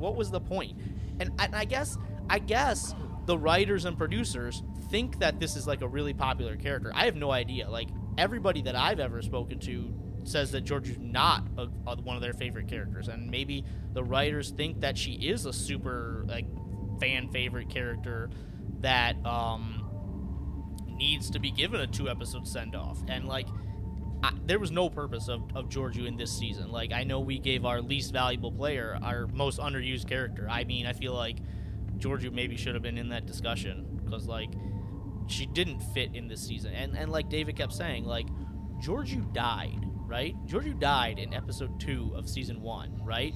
Maybe we should have just left her there. Let people die. Let them die. And I gotta say, also, at the very end, they're having this like toast send off or whatever, right? And everyone's like singing all the praises of Georgiou, and I'm like, that moment rang so hollow, right? Everybody on that ship is like, oh, Georgiou, she was so amazing. No, if I was there, I'd be like, listen, that woman was a bitch. She made my life miserable, and she put this ship in danger by contradicting the captain all the time and just antagonizing him. And good riddance that she's no longer here, because I feel safer on this ship now that she's gone. So that moment rang so hollow for me at the end. where they're having like a wake, tribute, whatever you want to call it. Yeah. In the interest of time, just like we just kind of did a drive-by fruiting with Terra Firma 1 and 2, I kind of want to maybe do the same thing with our 3-part finale, even though it's unofficially a 3-part finale, but it is. So looking at Sukal, There Is a Tide, and That Hope Is You Part 2. One giant story. We find out about Sukal and Tilly being in charge, losing the ship, and then the stuff that happens in the final episode, and gelato at a space station. What a way to end. So let's talk ratings. So Sukal, overall episode rating based on our ratings, 6.5. There Is a Tide is a 7.1, and That Hope 2 is 6.6. And what that looks like for individuals. So starting with Sukal. David, you gave it a 6.4. Eric, you gave it a 6.5, and I gave it a 6.65. There Is a Tide. David and Eric, you gave it a 7.2, and I gave it a 7. And for the season finale of That Hope 2, David and Eric gave it a 6.5, and I gave it a 6.75. So I mean, we're ending. I think Act 3 of this season has a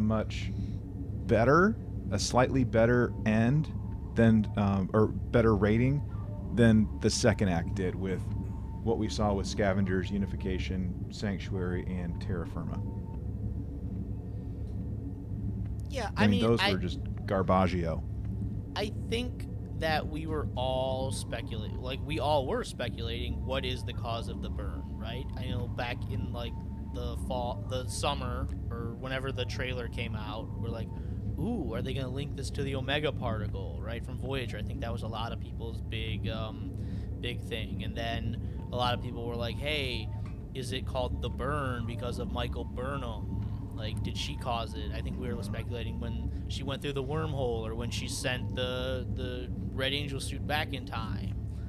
And then when we learned there was another ship in this nebula, we're like, ooh, that ship. I was 100% confident that the other ship in the nebula was the Discovery from that short trek, which we're told are canon. We're told those short treks are canon, right? And, I was convinced of that because, we get the voice, the same voice, the Zora, the sphere data. And we were all speculating on what caused this. Was it some kind of science experiment that went wrong, like Vulcan or Navarre, who they thought they had caused the burn through something? And I think there were a lot of maybe interesting stories they could have told there with any one of those. But I think the direction they went, there's not a single person in the world that wasn't in the writing room that could have expected this to be the story they came up with, right? I mean, not a single person in the world that was not a part of that writing room that could have guessed at this storyline. And I think that means it's a bad idea, because no one could have expected it. And I understand, like, thematically what they're going for with this monologue that Burnham gives at the end about connection and disconnection, and how that fits into, like, the world we live in with, we have the internet and social media where you can connect with more people, but that at the same time disconnects us from people because it's so impersonal, and this one moment of disconnection, like, radiated outward, and people no longer were able to connect with each other. I get that thematically, and I understand that thematically, and I think that's a good theme, and they could have played on that theme, but the way they did it, the whole galaxy has to pay a price because some kid lost his mom. Like, it doesn't work for me. Well, and it doesn't connect.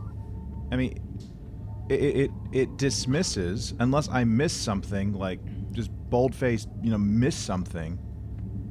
But, like, the lullaby doesn't even really connect, like, with what we were being teased earlier on in the season, right? Like, I mean, you have to do some, like, gymnastigesis to maybe, like, extrapolate, okay, well, maybe the way the resonance and the meter and the whatever in terms of, like, whatever he was yelling or shouting somehow transformed into this lullaby something that people interpreted as whatever they interpreted it as.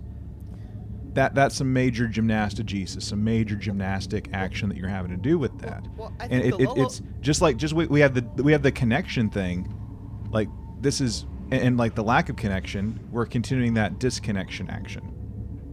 I got the impression Is that bad writing.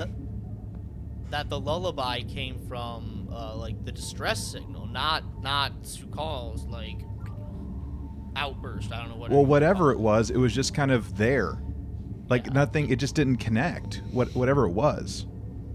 Yeah, how would children have a lullaby, and then also it's a cello piece from a completely different civilization? It's bad writing, and it was a stupid end to something that could have been much cooler. To be honest with you, I'm actually kind of surprised at the ratings. I didn't want to watch these again. They were still pretty fresh in my mind. I had no interest in rewatching. I actually have a worse opinion of the final couple episodes. Like, you know, how we were kind of in the beginning. It's like, maybe it could have been a little higher. I have zero emotional connection to any of this because the story was such a letdown. I don't care about a Kelpian child who grew up on a dilithium planet. And you can explain that to me all you want. I think it's stupid. I like the visuals of your MC Escher planet or holodeck. I thought that was kind of neat. Like visually, it was cool.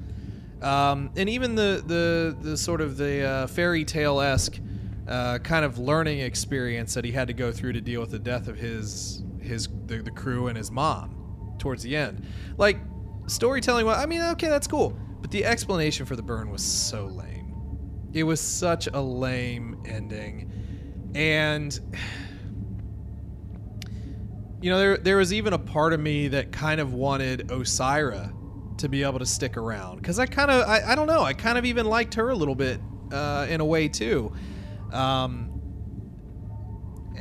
then what scares me about a season 4 is what is going to be their foil. Because effectively they've cut the head off the chain. Do we continue with the chain? Do we have a new enemy? You know what I mean? Does the chain fracture sort of like the Imperial Remnant, right? Now you've got little individual warlord-esque people instead of a cohesive We unit. have the bracelet. I still think that's a cool name for like a bad guy syndicate. The Chain, the Emerald Chain. But yeah, I don't know. Lack of character development, an unsatisfying ending to what we had all supposed to be our main driving storyline with the burn, and then you just shoot your main bad guy. Still not convinced she's dead. Sorry, boys, I'm not convinced yet. But no, those Emerald Chain phasers have two settings. They have kill and vaporize. Right? Those are the two settings on those. Like, there's no stun setting. Hey, I don't know. Maybe she has some sort of blah blah blah blah blah blah blah blah blah blah blah blah. I don't want to come with science terms today. It's fine. She I don't know. The chip wall helped her out or something like that. Stop spoiling my dream of having like kind of a cool, nefarious, bad person at the helm of everything who just survives being shot in the face. Listen. There is no Gul Dukat in this show. There is no person like that ever coming back. There is no person like that ever coming back in Star Trek. You are never going to get that constant foil who sticks around forever, and no matter what you do, you cannot get rid of them. Like, that's not coming back. Stop trying to make that happen. But I wanna. Gul Dukat is like one of the greatest characters ever. Like, we're not getting that ever again. No, I know. Well, let's take a look at this, guys. I know not everyone can see this, obviously, but a little graphical representation of stuff. So I mean, we can see like the gradual dip, maybe a minor uptick, and then kind of coming back a little bit. Looking at our individual rating averages over the season, David, your individual rating average was a 6.6. Eric came in at a 6.4, and I came in at a 6.7. I think I'd stand by a 6.4, 6.5 for the overall season, and I think that's mostly carried on the strength of those first 5 episodes. And then I think like Okay. Yeah. the whole Die Hard homage, ripoff, whatever you want to call it. I don't know at what point do you go from homage into ripoff, but I think that was a fun episode, right? But yeah, I think very strong start, very bad middle, and just a kind of a meh like ending, with the caveat that your explanation makes no goddamn sense whatsoever. Yeah. I think that score is pretty accurate. Come on now. I just wish they would have continued with the formula they had in that first half of the season and just carried that through. Yeah. Yeah, I think the 6.7. I mean, I kind of wish I knew what I was rating, season 1 and season 2, so I knew kind of like how I would have viewed those. But I mean, like a 6.7. I mean, that's a D. I mean, that's a D right there. That's a 67%, man. Yeah. So you brought it up, and this is something that I wanted to talk about, and I don't know if this is the time, but like, how do we view season 3 in comparison to seasons 1 and 2? And I know there's like this theory out there that Star Trek is never good in seasons 1 and 2, and it takes until about the 3rd season for it to like really get into gear. And I know I've like disputed that.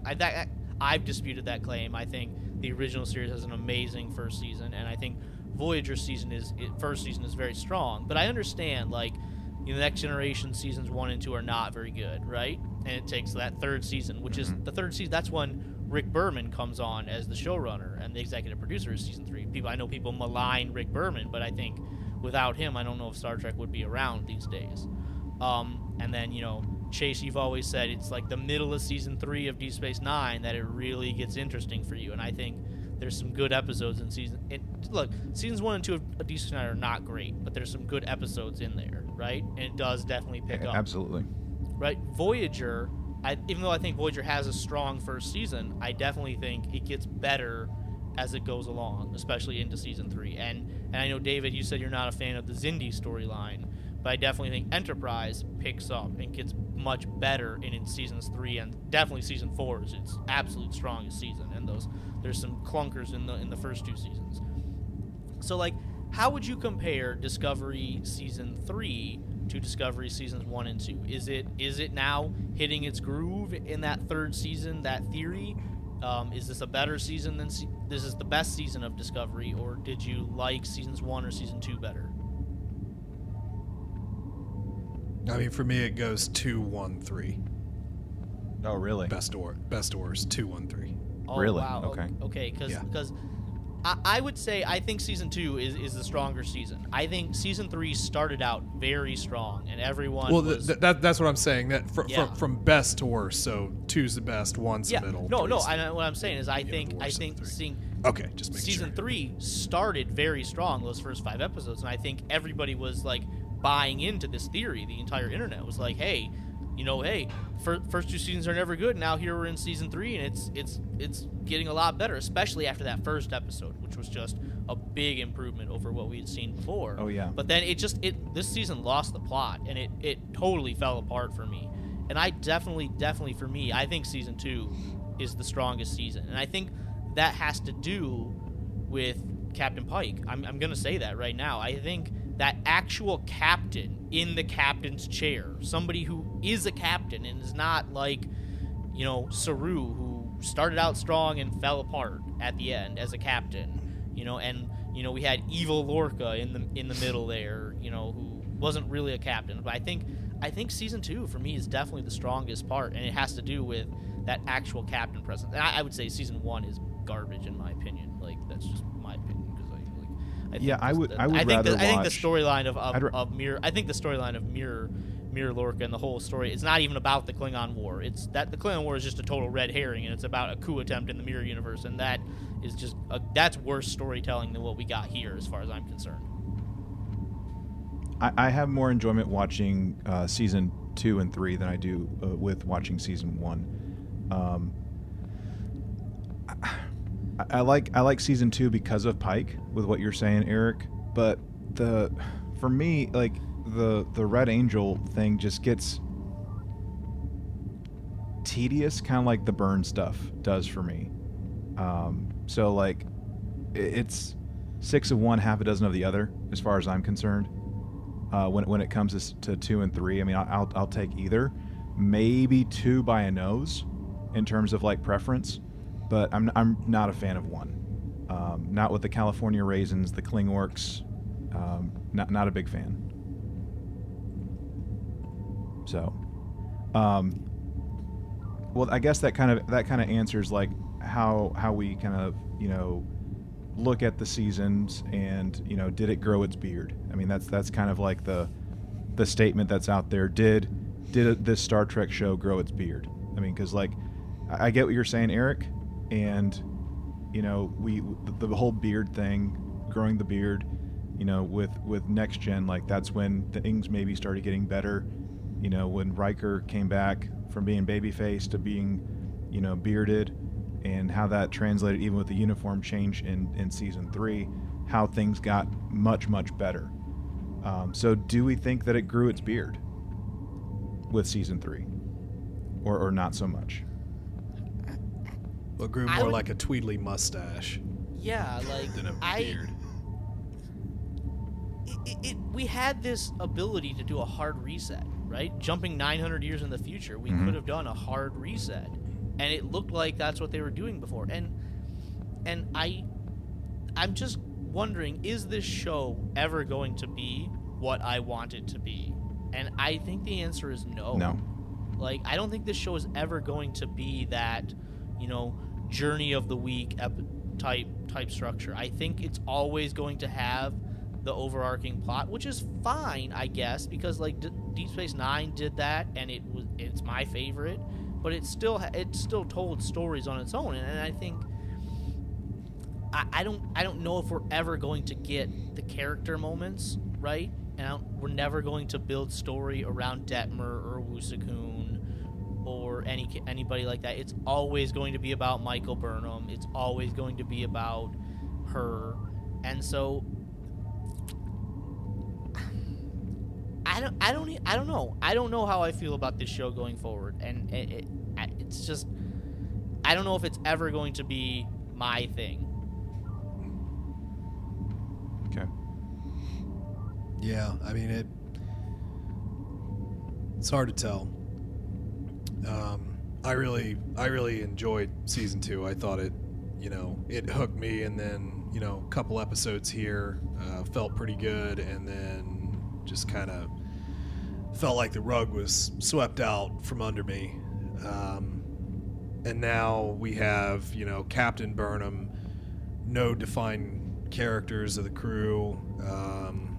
Who knows about actual first officer?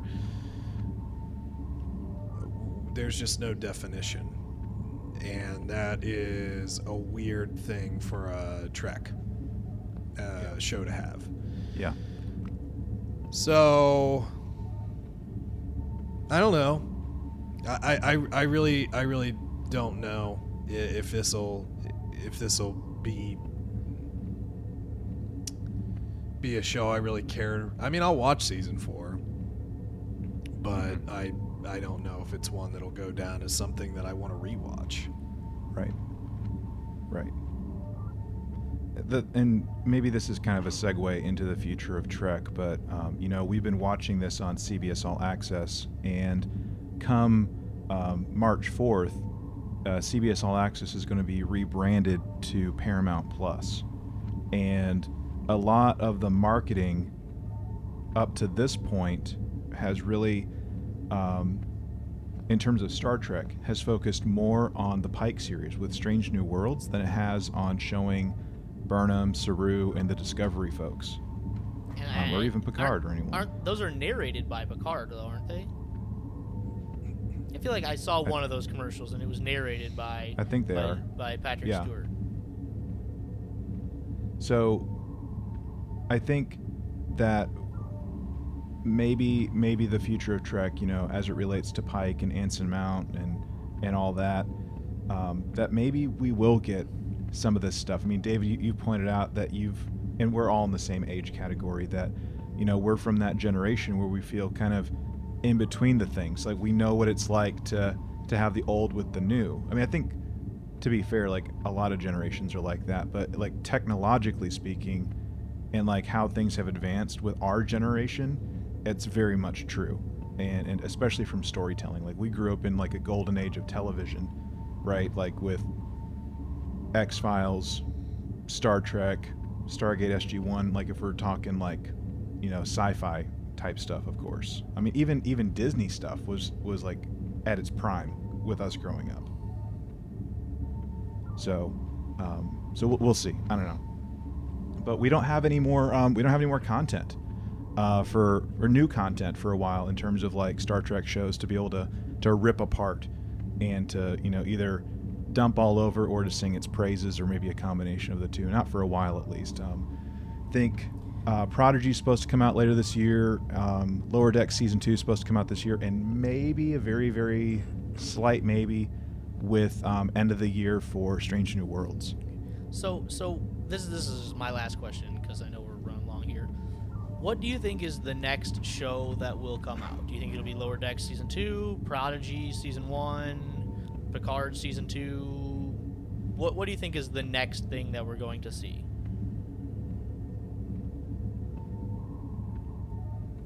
Part of me thinks maybe, I mean, I'd be guessing at this point, but maybe summer, probably Prodigy. I mean, I think that would make the most sense with Prodigy being in the summer, and then probably doing like right after that, rolling into Lower Decks Season 2, like in August, September, kind of like they did before. So. And then I guess my other question is, Lower Decks premiered last year on August 5th was the first date. So over or under August 5th for the next premiere date. So like over would be sooner and under would be sooner and over would be later.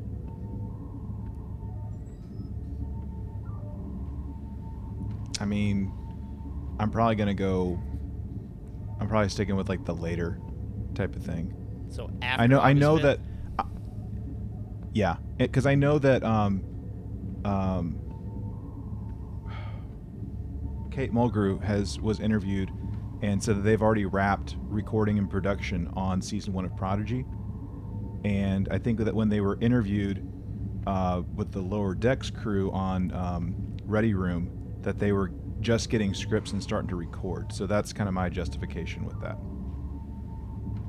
And that they're about to break on doing season 2 of Prodigy already. So she kind of let the cat out of the bag, by the way, on Prodigy season 2, which I'm okay with.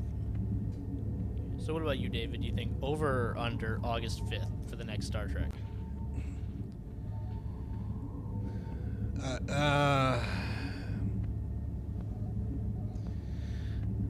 I think it's really hard to gauge when anything's going to come out now, because everybody in their COVID stuff and everything's been pushed back. But I mean, it's animated. I mean, like Lower Decks is animated, so I don't necessarily. I mean, people record in their homes for some of those type of shows. So. Look at us. Yeah, I mean, it's not impossible. But there again, in my neck of the woods, the whole High Republic stuff for Star Wars was pushed back, and I'm sorry, it was for no good reason.